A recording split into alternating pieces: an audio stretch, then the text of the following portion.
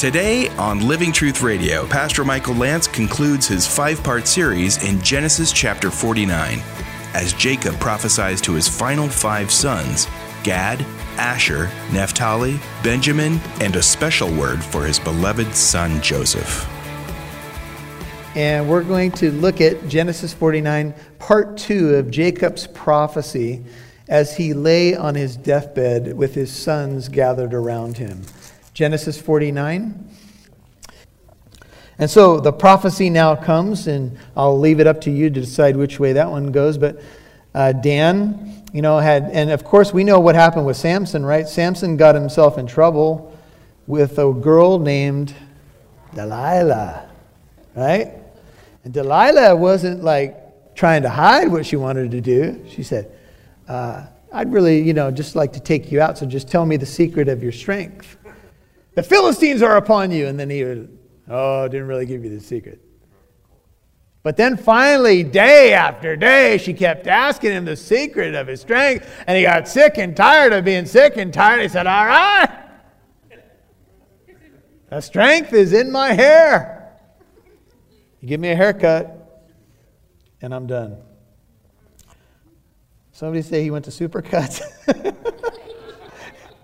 It was an unsupercut. Anyway. And all of a sudden in the prophecy, remember Jacob on his deathbed, he gives the prophecy about Dan, and all of a sudden he says, look at verse 18, for thy salvation I wait, O Lord. You're like, what? Why did he do that right there at the moment, right after he prophesied about Dan? Well, could that give us evidence that Dan was really a judge in the book of Judges sense?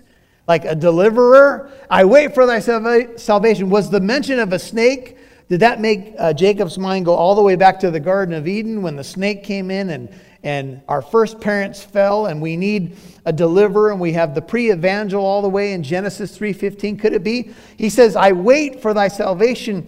I wait, O Lord, for your salvation. By the way, this is the first mention of salvation in the Bible, in Genesis 49.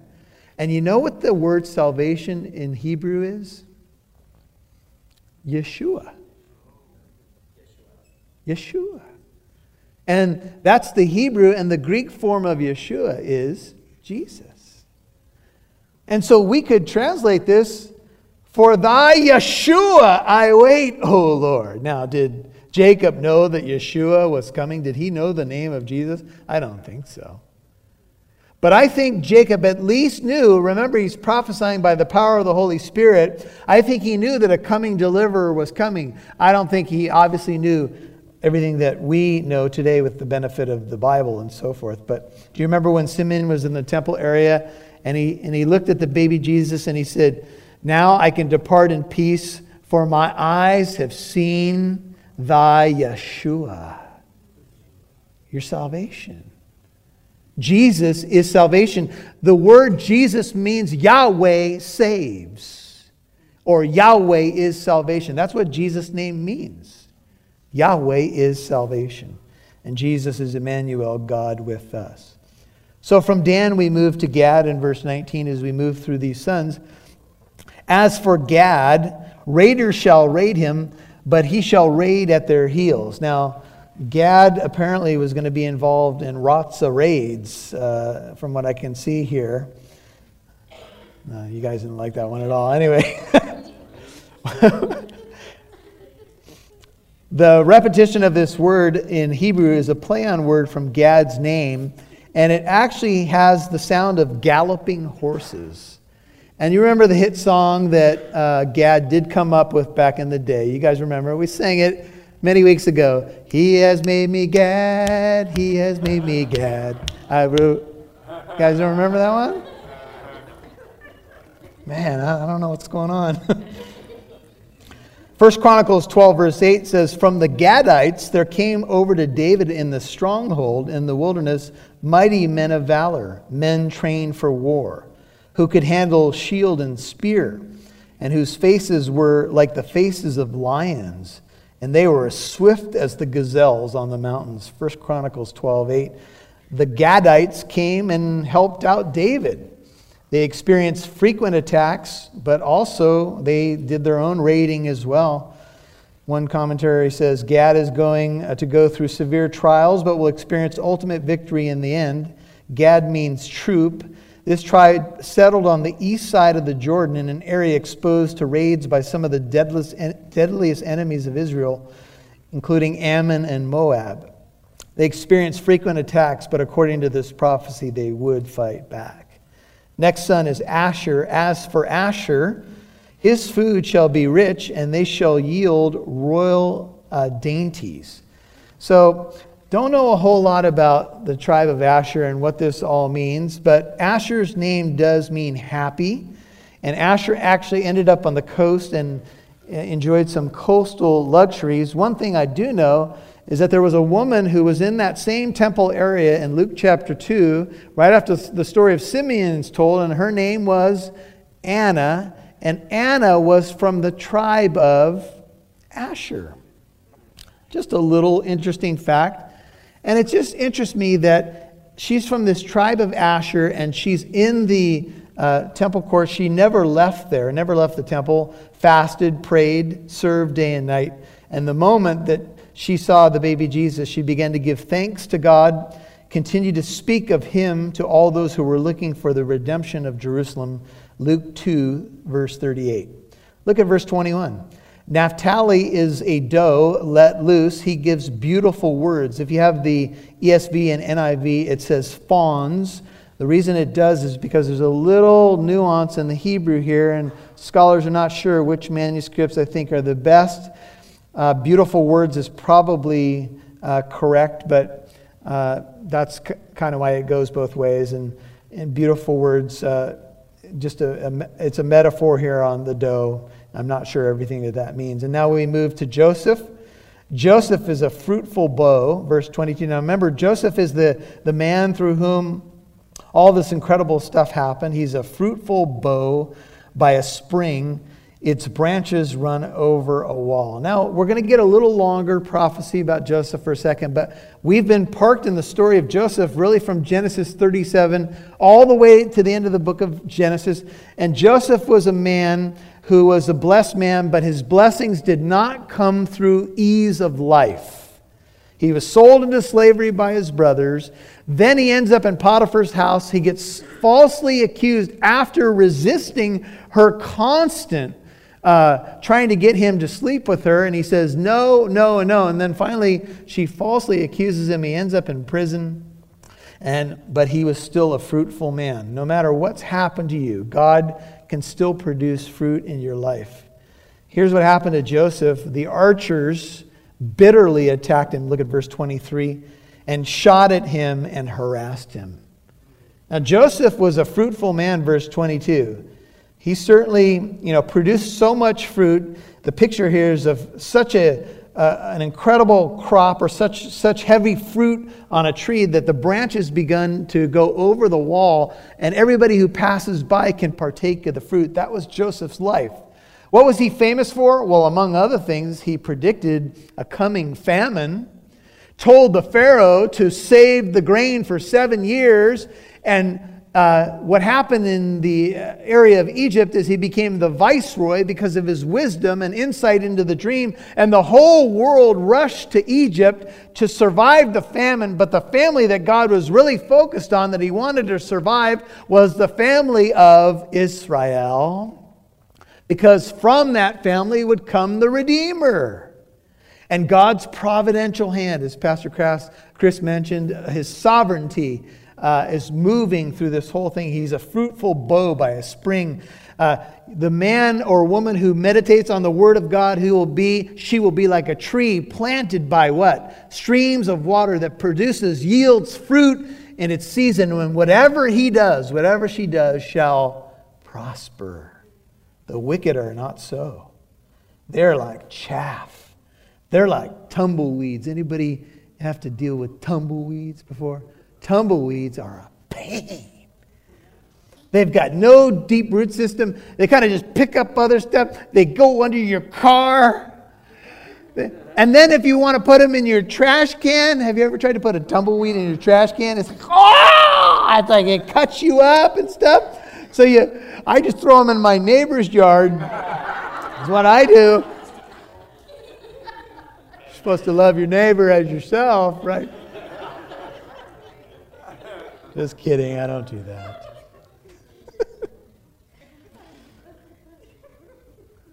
You ever walk by a wall where a fruit tree in somebody's backyard has grown over the wall and you're like, well, this is now public property. And there's people that have trees that are doing so well. Do you have a friend or a family member that gives you fruit all the time? I love those people. We have a wonderful couple in this congregation that give me avocados all the time. It's such a blessing, man. Avocados, man. Guacamole, man. Come on. How many of you love guacamole?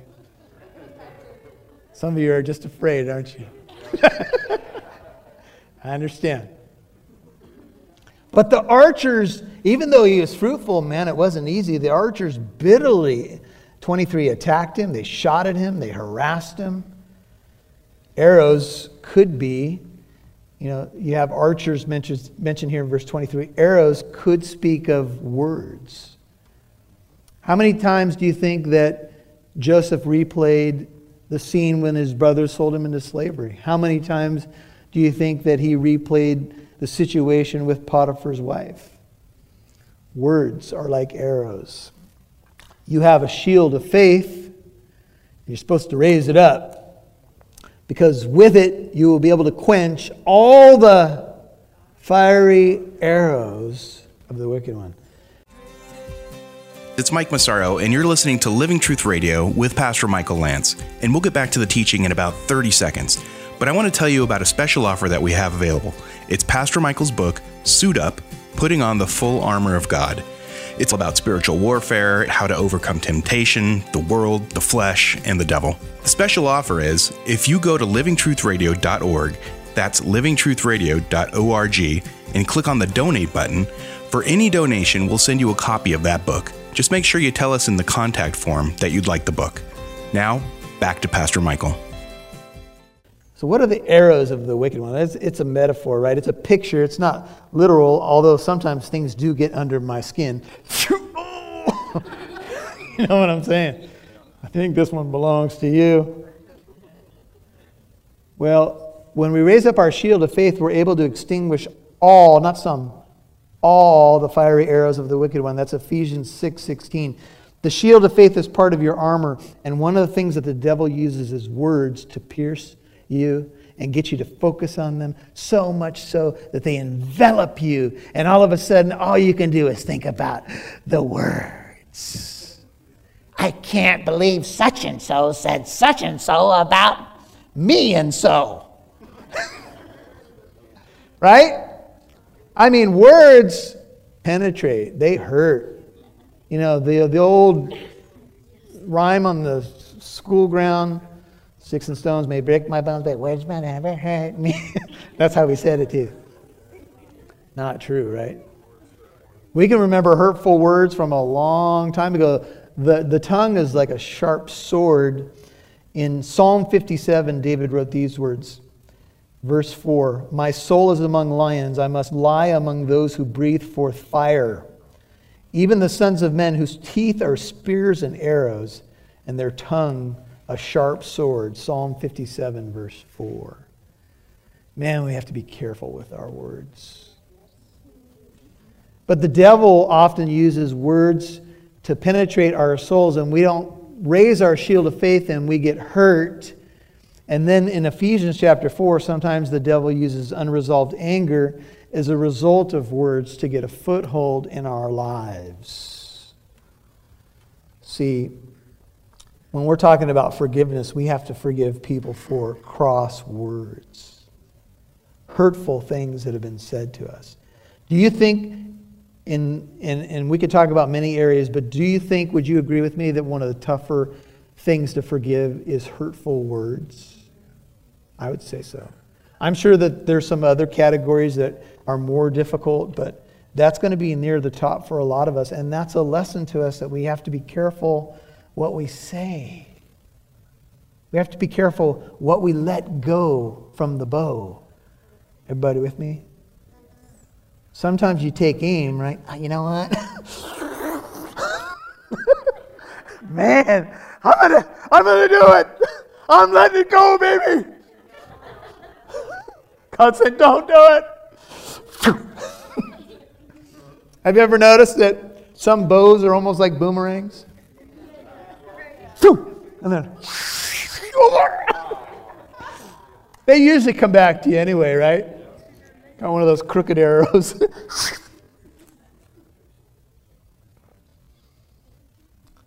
But his bow, 24, speaking of Joseph, remained firm.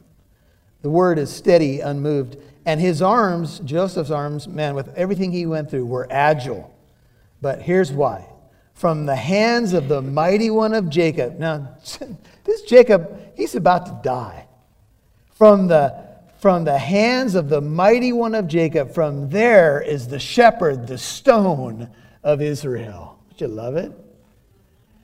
Jacob says to Joseph, you know why you were so strong? Do you know why you survived Potiphar in the prison and being enslaved by your brothers and being falsely accused and all those years away from your family? Do you know why you were strong, my son? Because the one behind you was the mighty one of Jacob. The one speaking is Jacob. He's the mighty one of Jacob. This is picked up in Isaiah 49:2, where God calls himself, I am the mighty one of Jacob. I think we could apply this to ourselves. He's the mighty one of Michael. Because any strength that I have is his. Apart from him, I can do nothing. My strength is in the Lord. And so, beautiful pictures here of God. He's the mighty one of Jacob. He is the shepherd. Earlier, Jacob had said, he has been my shepherd all of my life. And a couple of times in Jacob's life, he marked places with a stone and even poured oil on the rock. Remember that? And he calls him the stone of Israel. And these are interesting metaphors because you think about it. The shepherd of Israel, that was picked up in Psalm 23. The Lord is my shepherd. Well, it's way back in Genesis 49. The rock of Israel comes from this prophecy from Jacob, but then that's all through the Bible. For example, Deuteronomy 32:31, Moses says, indeed, their rock is not like our rock. Amen? There is no rock like our rock. That's an old praise song that some of you will remember. There is no God like our God. He is the stone of Israel, the rock upon which you can build your life tonight. From the God of your father who helps you, 25, and by the Almighty who blesses you, El Shaddai here, with blessings of heaven above. Now, Jacob's just going to rattle off how God's blessed Joseph. Blessings of the deep that lies beneath, blessings of the breast and of the womb. The blessings of your father have surpassed, 26, the blessings of my ancestors, up to the utmost bound of the everlasting hills. May they be on the head of Joseph. Can you imagine Joseph at this moment, just drinking this all in? And on the crown of the head of the one distinguished among his brothers.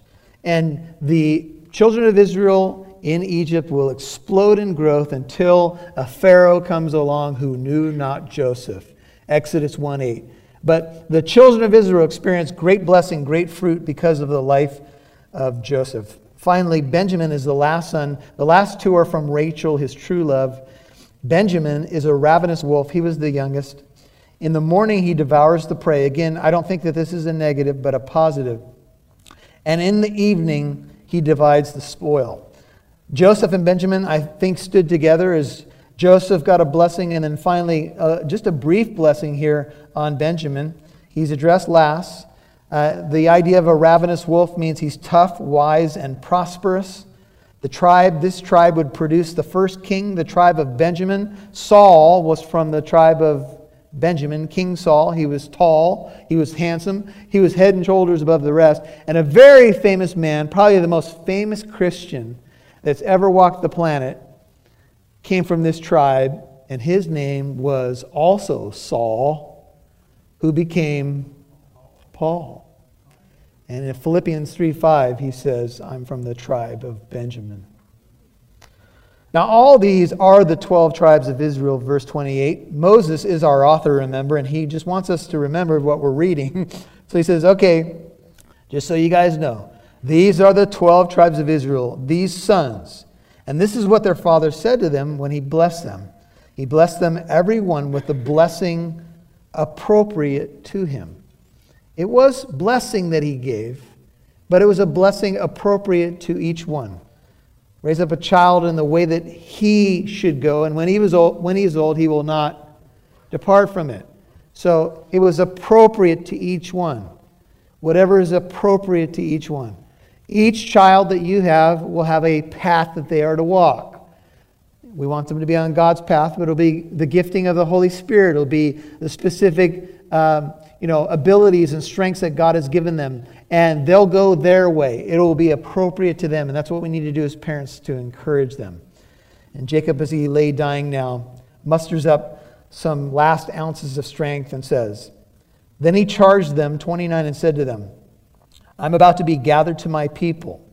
Bury me with my fathers in the cave that is in the field of Ephron the Hittite, and the cave that is in the field of Machpelah, which is before Mamre in the land of Canaan, the promised land, which Abraham bought along with the field from Ephron the Hittite for a burial site. There's a site today that is celebrated as this site, by the way. It's now a Muslim shrine, but they do have it marked with a building. And so notice it says, 31, there they buried Abraham and his wife Sarah. There they buried Isaac and his wife Rebekah. And there, Jacob says, I buried Leah. The field and the cave that is in it, purchased from the sons of Heth. This was a family burial plot, which, we do see families do this today. They have a site where generations are buried in the same plot. I just did a memorial service for a family recently where a loved one was already in the plot, and they laid their loved one to rest that day in that same area. And when Jacob finished charging his sons, 33, final verse, he drew his feet into the bed and breathed his last. And he was, what? Gathered to his people. Would you notice? To be gathered to one's people apparently happens when you breathe your last. Because to be gathered to one's people, scholars would say, well, that means you are in the family burial plot. Or, there's a site where, this particular tribe is buried. But the moment that Jacob breathed his last, he was gathered to his people. And I've been telling you that I think there's strong evidence that to be gathered to one's people is not the burial site, it's the reality of what happens beyond the grave. To be absent from the body is to be what? Gathered to one's people. To be at home with the Lord. What we've longed for, maybe, not understanding that God set eternity in our hearts in the book of Ecclesiastes, that we've longed for something our whole lives and maybe we didn't know what it was. And what it was to know the God who made us, the Creator who made us, and the one who's making a place for us. Eden will be restored. There will be a new Jerusalem. There will be no more death, no more pain, no more sorrow, no more tears. The former things will have passed away. The curse will be reversed. And to be absent from this body is to be present with the Lord. This mortal must put on immortality. Then will come to pass the saying, death has been swallowed up in victory. Amen? O death, where is your sting? O death, where is your victory? See, the law showed us that we've sinned, and the wages of sin is death, but the free gift of God is what? Eternal life through Jesus Christ our Lord. Death is not the end of the story. Jacob breathed his last, and he was gathered to his people, and Jesus said, God is not the God of the dead, but of the living. He's the God of Jacob, the God of Abraham, the God of Isaac, and the God of Jacob. moving and thinking about the big picture of the book of Genesis as we kind of revisit the book, as we're concluding it here in these next few broadcasts, is then we have a flood. Yes. And, there's something close to 300 flood legends in different cultures all around the world. There's a little variation, but it does talk about a few people getting on a boat and either a localized flood in some of these legends, or, of course, the Bible talks about a worldwide flood. Yes. And so that's in these first 11 chapters as well. And the Bible indicates that God is going to judge the world again, and he did flood the world. Now, he's not going to flood the world again, but there is a judgment coming. So with that term judgment or judging or even punishment, how can you answer someone out there who's listening and perhaps even listened to the entire series in Genesis that there was a judgment on Sodom and Gomorrah, around the earth, and so on? How can a God of love, whom we are created in his image, do this or allow this to happen? Well, interestingly enough, Oscar, tonight at our Wednesday night study, we're looking at Revelation 8, and we're looking at the seventh seal. So this is when the wrath of God begins to come upon the world. And, it comes upon the created order. So the land, the sea, the waters, even the lights that God made get a form of judgment. And for so long, God has been patient. In fact, the martyrs are in heaven saying, how long until you avenge our blood? So you think about, yes, there was a flood a long time ago. Yes, there was a judgment on Sodom and Gomorrah. And God is righteous and just. But how long has he been patient? Yes. How many clean glasses of water have you drank in your lifetime? How many times have you been able to walk out to a body of water and have it be fine? How many times have you been able to count on the sun coming up tomorrow morning? And, the moon and so many things that we take for granted in the world. And so I think, when the point of judgment finally does come, what we know as the day of the Lord or the wrath of Almighty God, Sodom and Gomorrah is a foretaste of that, if you will. The flood is really a type of that. And there's going to be a final judgment. And when it comes, it's going to be perfectly just because God is holy. And here's kind of what you're getting at with the nature of God is, people tend to want to talk about the fact that God is love, and he certainly is love, but he's also holy. Yes. And he's also just, and he's also righteous. Thank you for listening to today's program. If you'd like to listen to this message again, learn more about our church in Corona, or to access archived messages, go to livingtruthradio.org and click on the Church tab. You can follow us on Instagram @LivingTruthCorona, or download the Living Truth Christian Fellowship app on Apple and Android devices. Living Truth Radio is a listener-supported ministry. You can partner with us by donating at livingtruthradio.org.